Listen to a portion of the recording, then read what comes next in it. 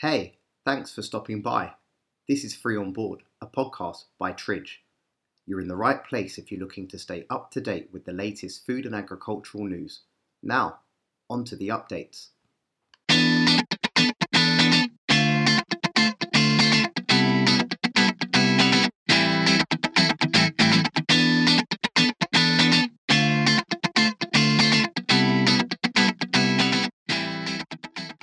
Welcome to Free on Board, where we bring the most digestible agricultural updates to you weekly. I'm Bia, a global market analyst here at Tridge. And I'm Ben, also a global market analyst here. Yes, and today we are covering Indonesia's export ban on palm oil, the free trade agreement between Australia and India, and finally, the case of Ecuadorian avocados. Yep, Bia. Some amazing midweek stories for all our listeners. So let's get right into it. For our first story, we are covering Indonesia's palm oil exports. Indonesia made not the fifth. No, not even the sixth, Ben, but the seventh policy change since the start of the year, which is the most serious of them all. Oh, the volatility. Tell me about the most recent policy announcement, Bia.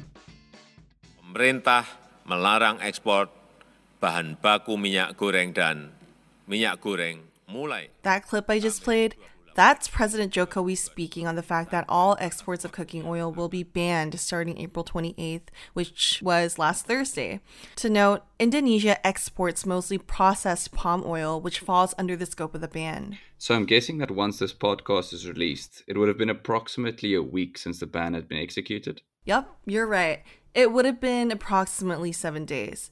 What's interesting about this policy is that there wasn't a particular termination date given with the new announcement.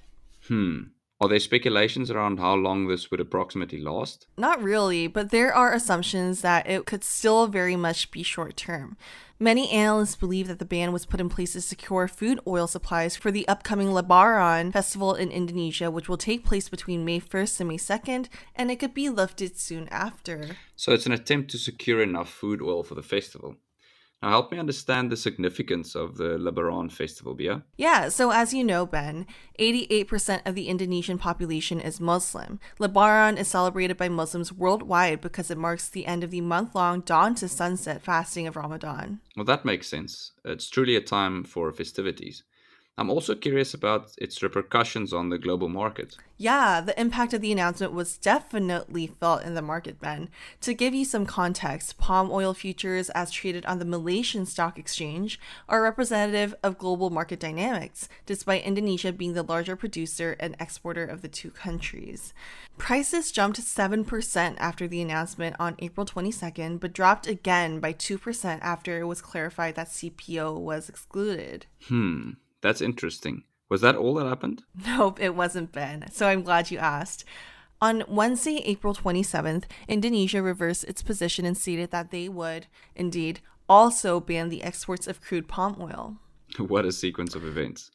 I'm assuming that the market reacted to the reversal as well. Oh yeah, it did. After the ban was announced, the Indonesian rupiah dropped to an 8-month low, as markets expected export earnings to decline. By trying to help its most vulnerable citizens by keeping palm oil in the domestic market, Indonesia might have inadvertently increased the cost of imports through the depreciation of its currency and might have created higher price hikes. This, I feel, is quite a common theme across particular global markets. In South Africa, too, we're seeing massive price hikes in food oil, and it's only expected to get worse. It really is, Ben. We also saw quite pointedly earlier this year in Turkey when food prices rose to unforeseen levels. We discussed this in our first podcast episode, so if you're interested, please go check it out. Now, for our second story, we're going to talk about the free trade agreement between Australia and India and how it would affect the Australian wine market. Okay, wine expert, tell me more. The free trade agreement between Australia and India was signed on the 2nd of April 2022, and it is set to reduce tariffs from 150% to 100% on Australian wine, with CIF values over $5 per 750ml bottle. And on top of that, for wines with CIF values over $15 per bottle, tariffs will decrease to 75%.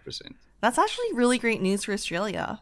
Yep, that's great news because Australian wine exports to India has already been increasing by 72% in volume to 2.5 million liters and 81% in value to $8.7 million in 2021. and that's expected to increase significantly in 2022 due to the free trade agreement. Right.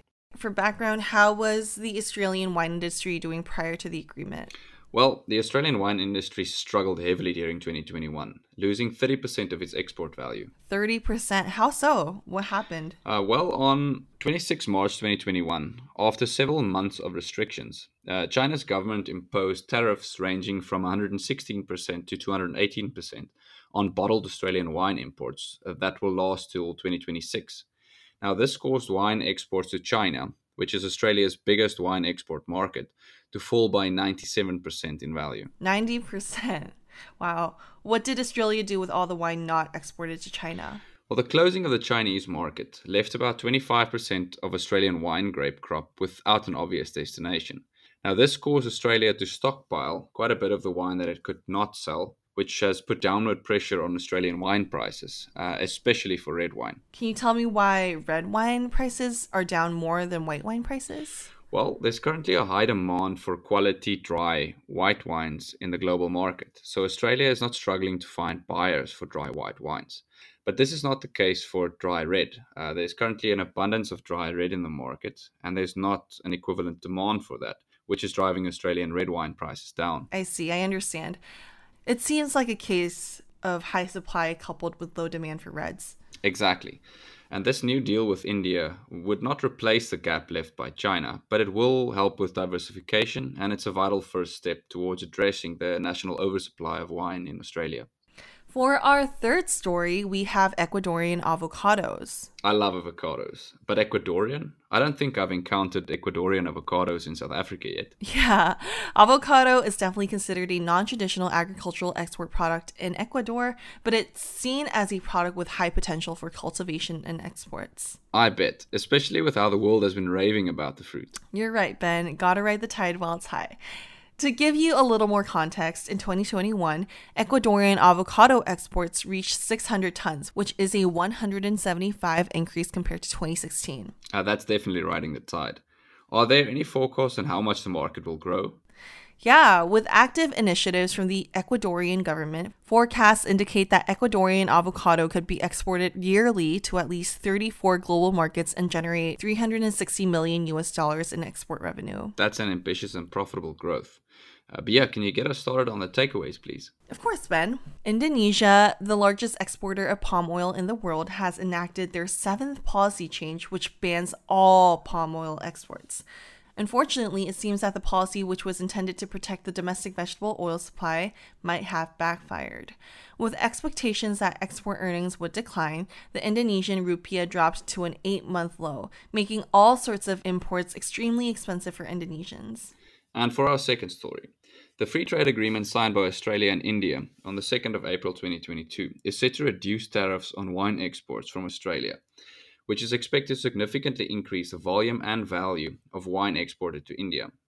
The new deal with India will help diversification and is a vital step towards reducing Australia's dependence on China for wine exports and addressing the national oversupply of wine. Lastly, Ecuadorian avocados. They are still considered somewhat of a newbie in the avocado market. The Ecuadorian avocado market is growing tremendously, with expectations that the fruit could be exported yearly to at least 34 global markets. And that's all we have for you today. See you next week. Bye.